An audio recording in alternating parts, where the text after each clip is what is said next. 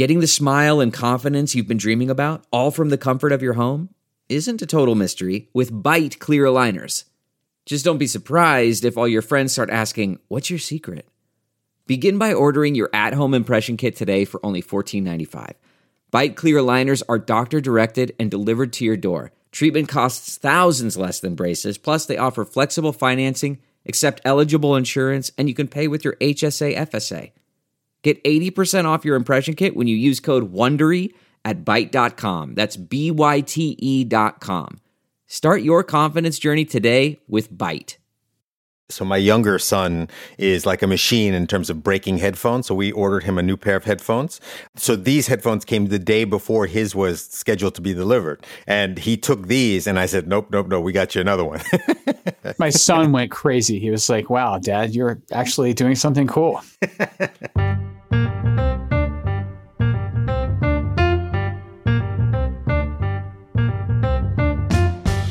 Hi, everybody. Welcome to our show, Is It Serious? A conversational podcast where we share our doctor knowledge without all the complex doctor talk.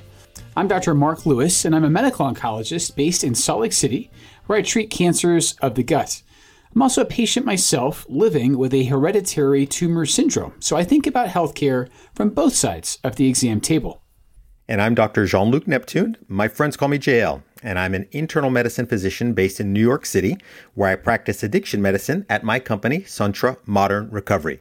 In addition to being a physician, I'm also a healthcare entrepreneur and investor, and I'm passionate about making our healthcare system better for everyone. So JL, other than rocketing to fame and fortune through podcasting, what's happening? I'm good, man.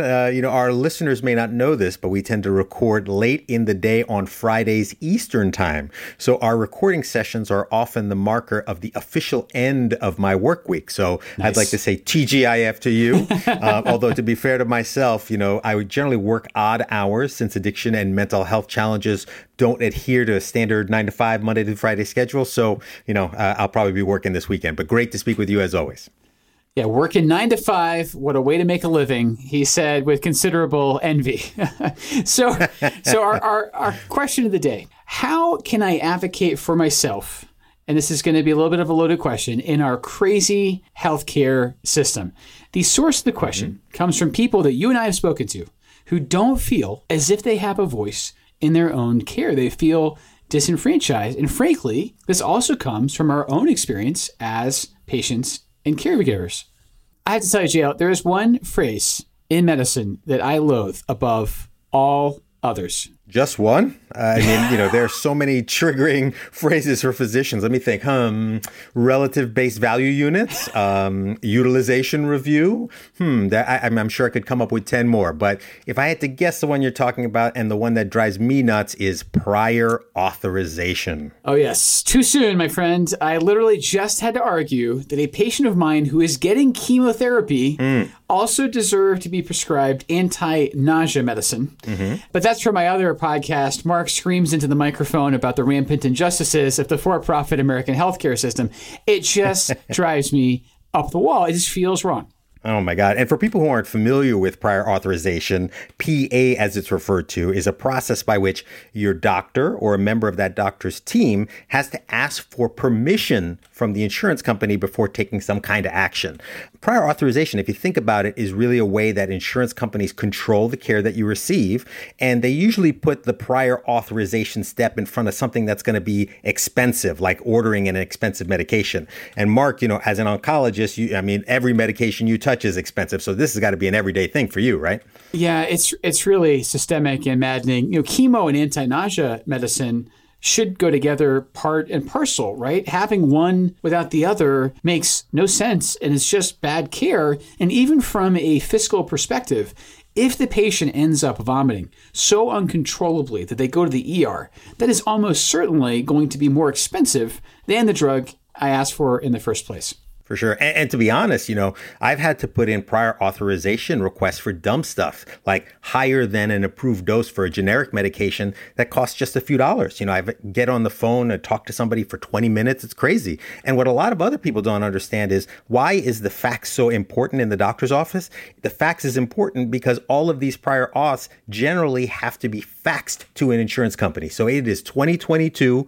Most people have been on the internet for 20 years and we're still Yes. using the fax. And just to give you a stat, the average practice submits 37 of these prior authorization requests per week. That takes 16 hours of staff from either the doctor or the staff members of the doctor's office. So it's almost like hiring an additional half person just to do this. And, I think what people really need to understand is that behind the scenes, your doctor and his team or her team are waging a war on your behalf often to try to get things approved, to try to get the things that you need. And it's really a big part of the job that doctors really hate. Yeah, absolutely. So PA is terrible. You and I are agreed. But there is still one thing, one phrase I hate more than that, one epithet to rule them all. Oh, boy. The difficult patient. The implication that a patient who stands up for themselves is speaking out of turn. Oh boy, we're really peeling back the secrets now. But let's talk about the difficult patient, because I think that's an important concept from the standpoint of a doctor, and it's really an inside baseball kind of thing.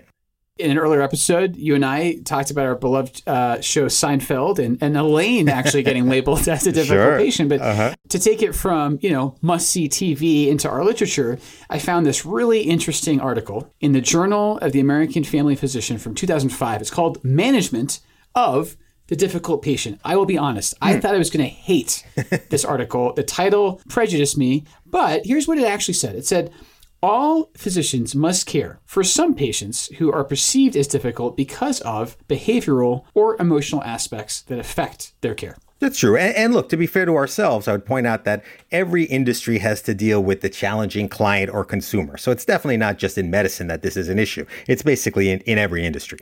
Right. And I wanted to stop and actually unpack the behavioral or emotional aspects, because you treat addiction.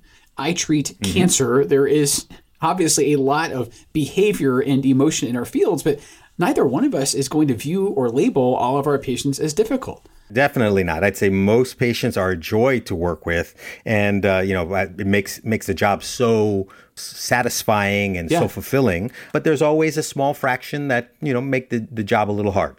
Yeah. And frankly, I try to extend my patients a lot of grace, knowing that a cancer diagnosis is, to put it lightly, one of the more stressful experiences a human being can go through.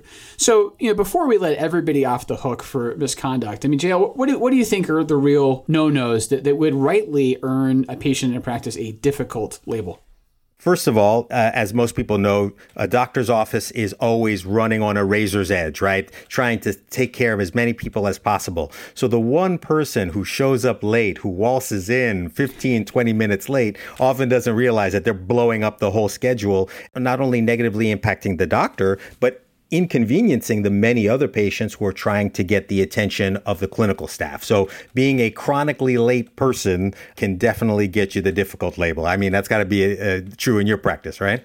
Oh yeah, absolutely. It's the snowball effect. If you're that person that's late in the morning, then the entire day's panel gets shifted to adjust to you. And I also say, again, allowing for the fact this is all very stressful, just being rude and discourteous to your care team, whether that's the person at the front desk, the person taking your vital signs, your actual physician, we try to treat you with respect, and we just kind of expect the same in return. But in my mind, JL, this whole difficult patient phrase arose actually in a different era. I think it is a vestige of the time when doctors were paternalists. That's a word we've used before also. So all the responsibility was on us, but all the autonomy had been sort of wrestled away from the patients, and we were calling all the shots. And I think what the crux of today's discussion is about advocacy is who ultimately has the say in what happens to the patient. And, I think a modern, fully informed patient is someone that's going to come in having done their own research. And even now in 2022, doing your own research is such a loaded phrase, right? For sure. And I think as we think about it and as we think about patients using that terminology or that expression, I think there is doing your own research where you're actually looking at respected sources of information versus doing doing research on Facebook and picking up information from people that you've never met before, people who may not even exist in the real world. So I think that's the subtlety there that we have to manage. Yeah, exactly.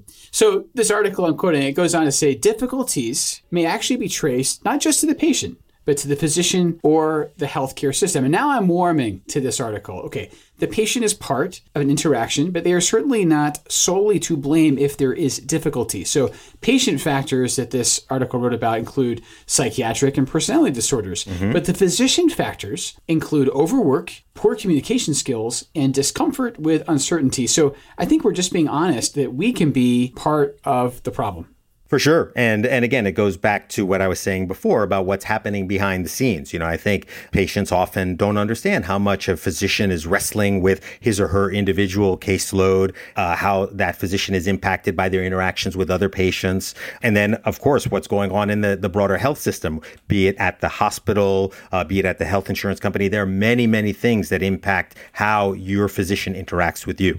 And then, like you're saying, that the healthcare system is this big unruly machine where there's productivity pressures, there's changes in financing. Now, at this point in the article, I thought, well, that's a really polite way of saying that medical bills are the number one cause of, personal bankruptcy in the United States. Crazy. Fragmentation of visits. And this is, to me, this is the crux, the availability of outside information sources that challenge the physician's authority. And there is our arch rival, Dr. Google.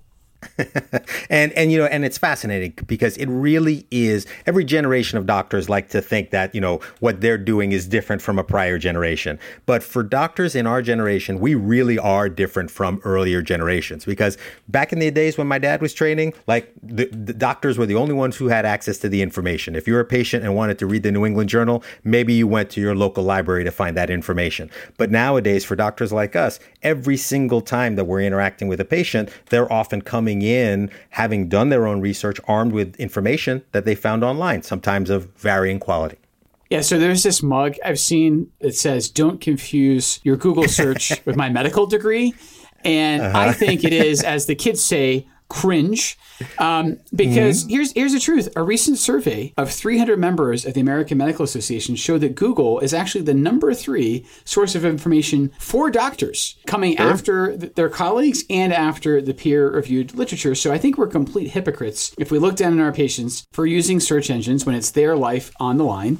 And again, as an oncologist, it's well known, something like 95% of cancer patients will Google their disease at time of diagnosis.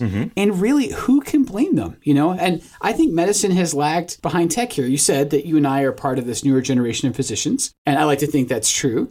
On the other hand, I think you and I also kind of bridge this era where I remember in medical school, I was tasked with answering a question. I had to go to the dusty stacks of our library, dig out an old journal article, Xerox it using my own money. There's another archaic term. And now I have that same answer at my digital fingertips. And so do the patients if they know where to look.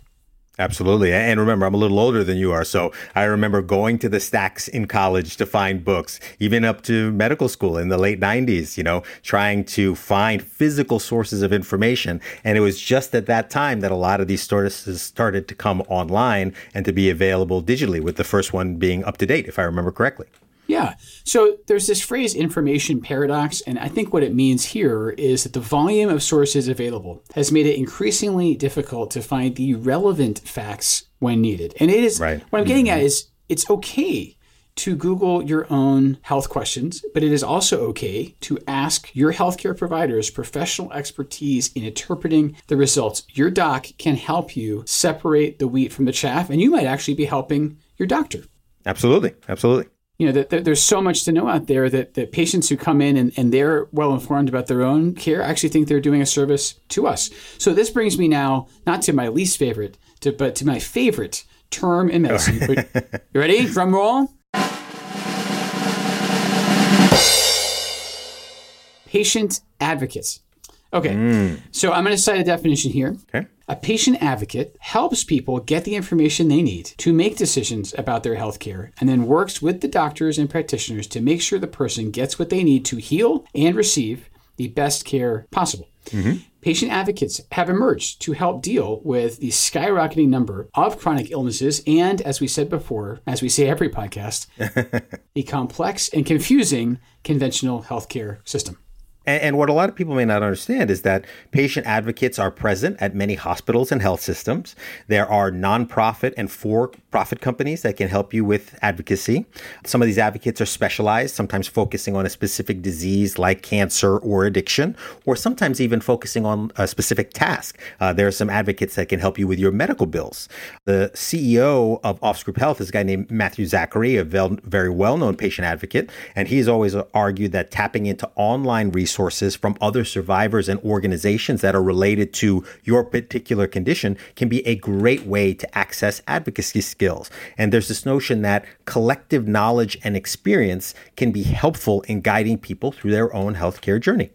Yeah, strength in numbers, right? Along with that, though, I want to highlight a patient advocate doesn't have to be another person. It can be you. Sure. You can be your own best advocate. Absolutely. Nobody knows who you are better than you do, and nobody knows what you want better than you do. So, the knowledge of the goals and concerns that you have and a clear communication of those things to your providers can have a dramatic impact on the care you receive. And again, it's always best coming from you as opposed to being filtered through family or other people who might be able to communicate that information. I know I've been speaking in abstractions about why we should get rid of the difficult patient and why we should advocate. I'm actually going to get very concrete. I'm going to use myself as an example. So when I was first suspecting that I had a genetic disorder, I was in a very interesting spot where I was a very junior doctor and I had to convince my very senior internist that I was right. Okay. Sort of the young whippersnapper effect, if you will. I had to respectfully approach him with my concerns and present my case. And one way I've sort of heard this all framed, it's like a negotiation of sorts. Like you said, you go in knowing what you want, what results you're aiming for. And it's okay to ask for what you want. You just have to be reasonable in your expectations. Realize there are limits in what the doctor can do. And also, to be fair, there are things that they are likely to know from their training and their experience that you don't. So here's how it went down. In my case, I went to him saying, listen, I know I have a high calcium level. I know my dad had that too. And of course, that was a piece of the puzzle that was missing for him. And I said, there's only 2 conditions that I know of that cause high calcium in consecutive generations, one of which is a cancer syndrome. Now, I can't at this point ethically, legally test myself. Will you order that test for me? So what I'm laying out here, Jay, I went in knowing what I wanted, being very specific, trying not to be too pushy, and actually staying a little bit open-minded. So I let him express his doubts. And believe me, he told me. He said, I'm skeptical this is what you have, but ultimately he conceded. And I do know that maybe I was pulling a little bit of the professional courtesy card, and not all patients would have the same experience. But this give and take to me was really important. It was actually crucial in me figuring out what was wrong with me.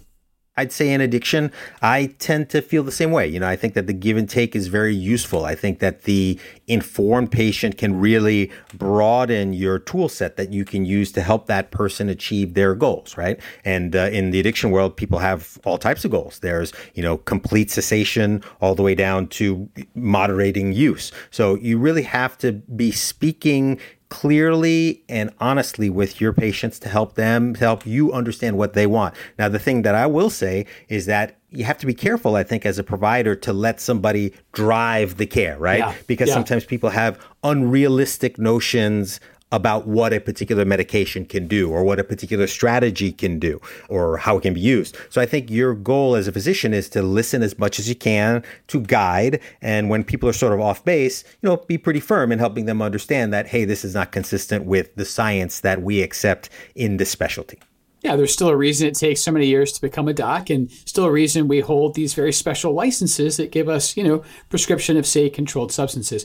It did strike me, though, JL, as you were talking, it's almost as if we only know what the patient wants if we talk to them. How about that? What a revelation. and it's like first year medical school, right?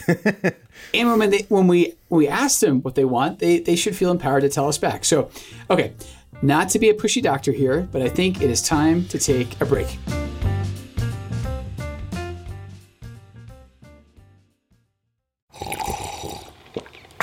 That's not just the sound of that first sip of Morning Joe. It's the sound of someone shopping for a car on Carvana from the comfort of home. That's a good blend. It's time to take it easy, like answering some easy questions to get pre-qualified for a car in minutes. Talk about starting the morning right. Just like customizing your terms so your car fits your budget. Visit Carvana.com or download the app to experience car shopping the way it should be. Convenient, comfortable. Ah.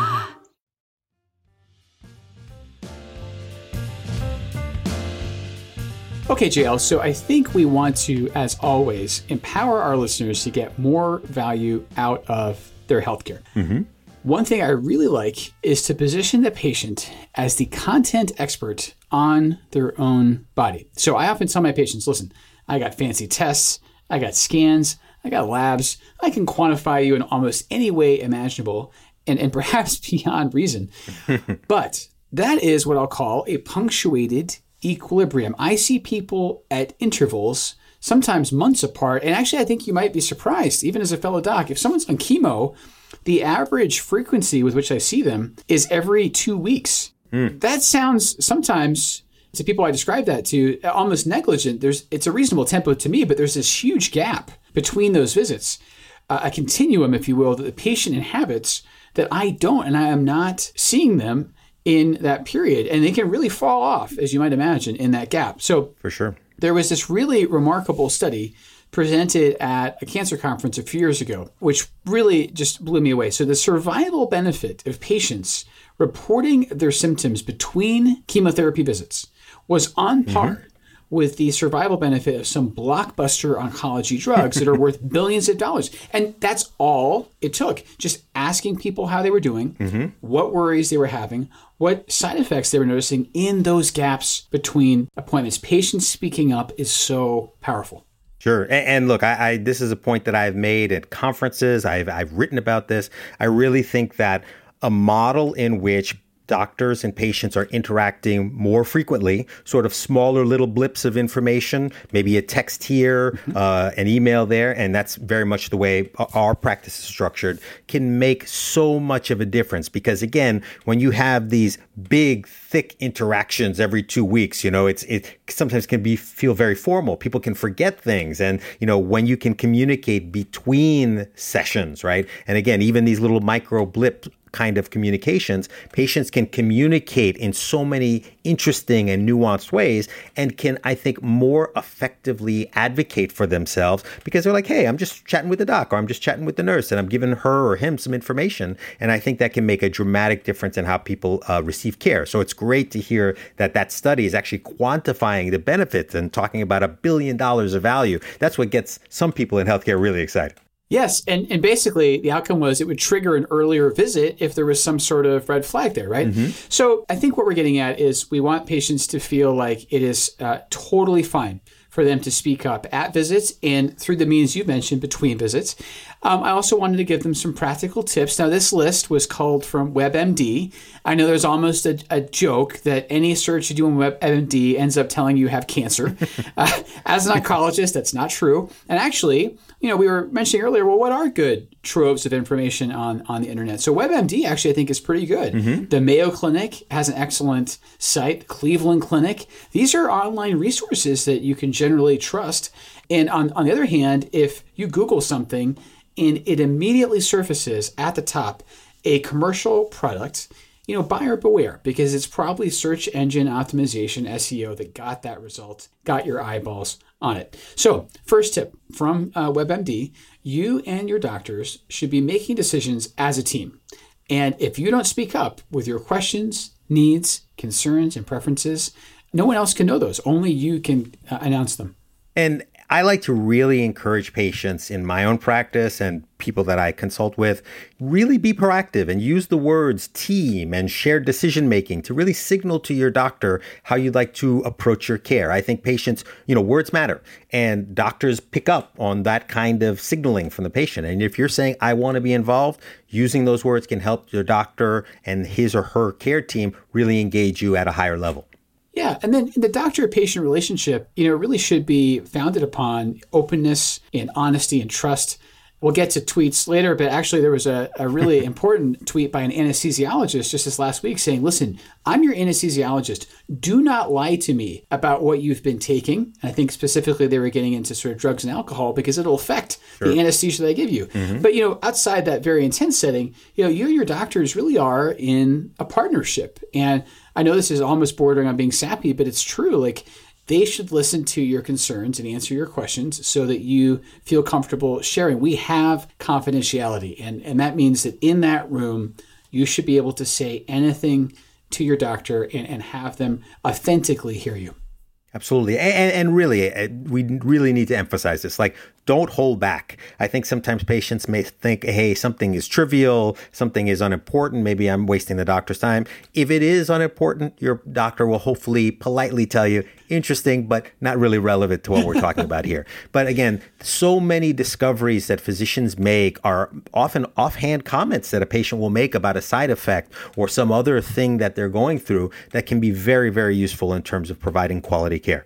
Yeah, your interesting comment there, JL. It reminds me of, in medicine, if you ask another specialist to see your patient and they don't think that it's of any real academic value, they'll always respond with, thank you for this interesting consult. It's our professional way of saying, well, that was completely boring.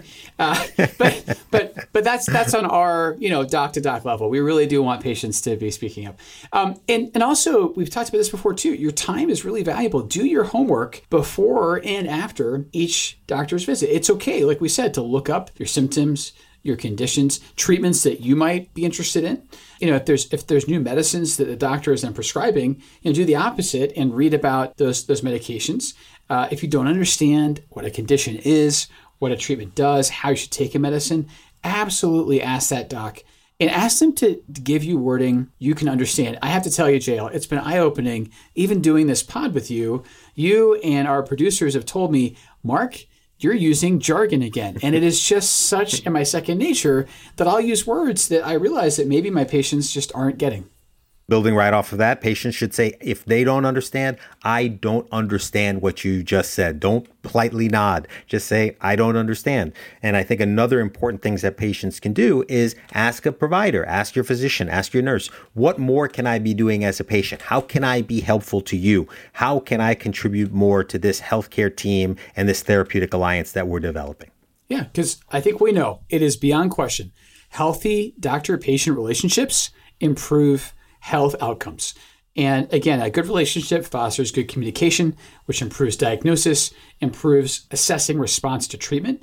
And so, it encourages people to tell their doctors about symptoms that they might not otherwise disclose and get help with. So, lastly, I think there's almost this feeling of comfort with your physician. So find a doctor that you as a patient feel you can communicate with. It's worth, in my opinion, I think you agree, changing doctors for this very purpose. I often say if a doc declines to offer a second opinion for you, that's a reason to go and get a second opinion. And then I'm going to end with a phrase that I've used several times online, but I really mean it. The self-advocating patient is the most powerful force in healthcare. For all the complexity that we're trying to decipher here, for all of the billions of dollars in systems involved, the patient who is advocating for themselves is the one that is going to drive the most change. Absolutely. Totally agree. So before we go, JL, I didn't pick a mean tweet. I picked what I thought was a relevant tweet. So I had actually just been on Twitter this week, and I said to our fellow doctors, here's a pro tip. Whatever the patient tells you when you have your hand on the doorknob to leave the room is the reason you should stay. And, because often that person is realizing, oh my gosh, I'm out of time. I got to tell the doc this. And if you don't let your ears kind of prick up, you don't take a moment to absorb that, you're often missing something really, really crucial. And one response I saw that you liked and amplified too, JL, was from @Vicky Valrush, who's an oncology nurse as it happens. And she said, I always start our journey together, meaning with the patient, telling people that when I ask how you are, I don't just want a fine. I want to know how your bowels are doing. Are you SOB? That reminded me of our conversation about really need to be careful with that acronym, So are you short of breath? Are your fingers and toes numb? Do you have a rash, a fever, pain? It is so important to speak up. And then that really allows you to influence and control, to the extent that is appropriate, your own care. And when my patients do that, it makes me a better oncologist. It makes me a better doc. So that's a lot, but that's our show for today. Another great way to practice health advocacy is to ask us a question. And if we like it, we might create a whole episode around it. Reach out to us via email at isitserious@offscript.com. That's offscript without a T. Or call us at Offscript Health and leave a message. Our number is 855-AUDIO-66. That's 855-283-4666. You can also find me, as mentioned, on Twitter at MarkLewisMD. And I'm also on Twitter. I'm at Jean-Luc Neptune, and I'm also on LinkedIn. So just know that while we love talking about medicine and healthcare, this show doesn't provide medical advice. If you have any questions, make sure to ask your doctor. So take care, everybody, and please join us next time for Is It Serious? That's all for now. If you like this show, be sure to subscribe, leave a review, follow us on social, and tell all of your friends to listen. Do you have a medical question or concern? Ask us by leaving a message at 855-AUDIO-66. That's 855-283-4666. Or you can email us at isitserious@offscript.com, and we might just use your question in a future show. Is It Serious is a product of Offscript Health. We are a healthcare engagement company built for patients and caregivers by patients and caregivers. Our executive producers are Matthew Zachary and Andrew McDowell. Our senior producers are Joey Brenneman and Ariel Nachman. Our hosts are Dr. Jean-Luc Neptune and Dr. Mark Lewis. Our researcher is Emma Gomez, and our sound mixer is Kyle Moore. For advertising and media inquiries, email media@offscript.com. For more information, visit offscript.com.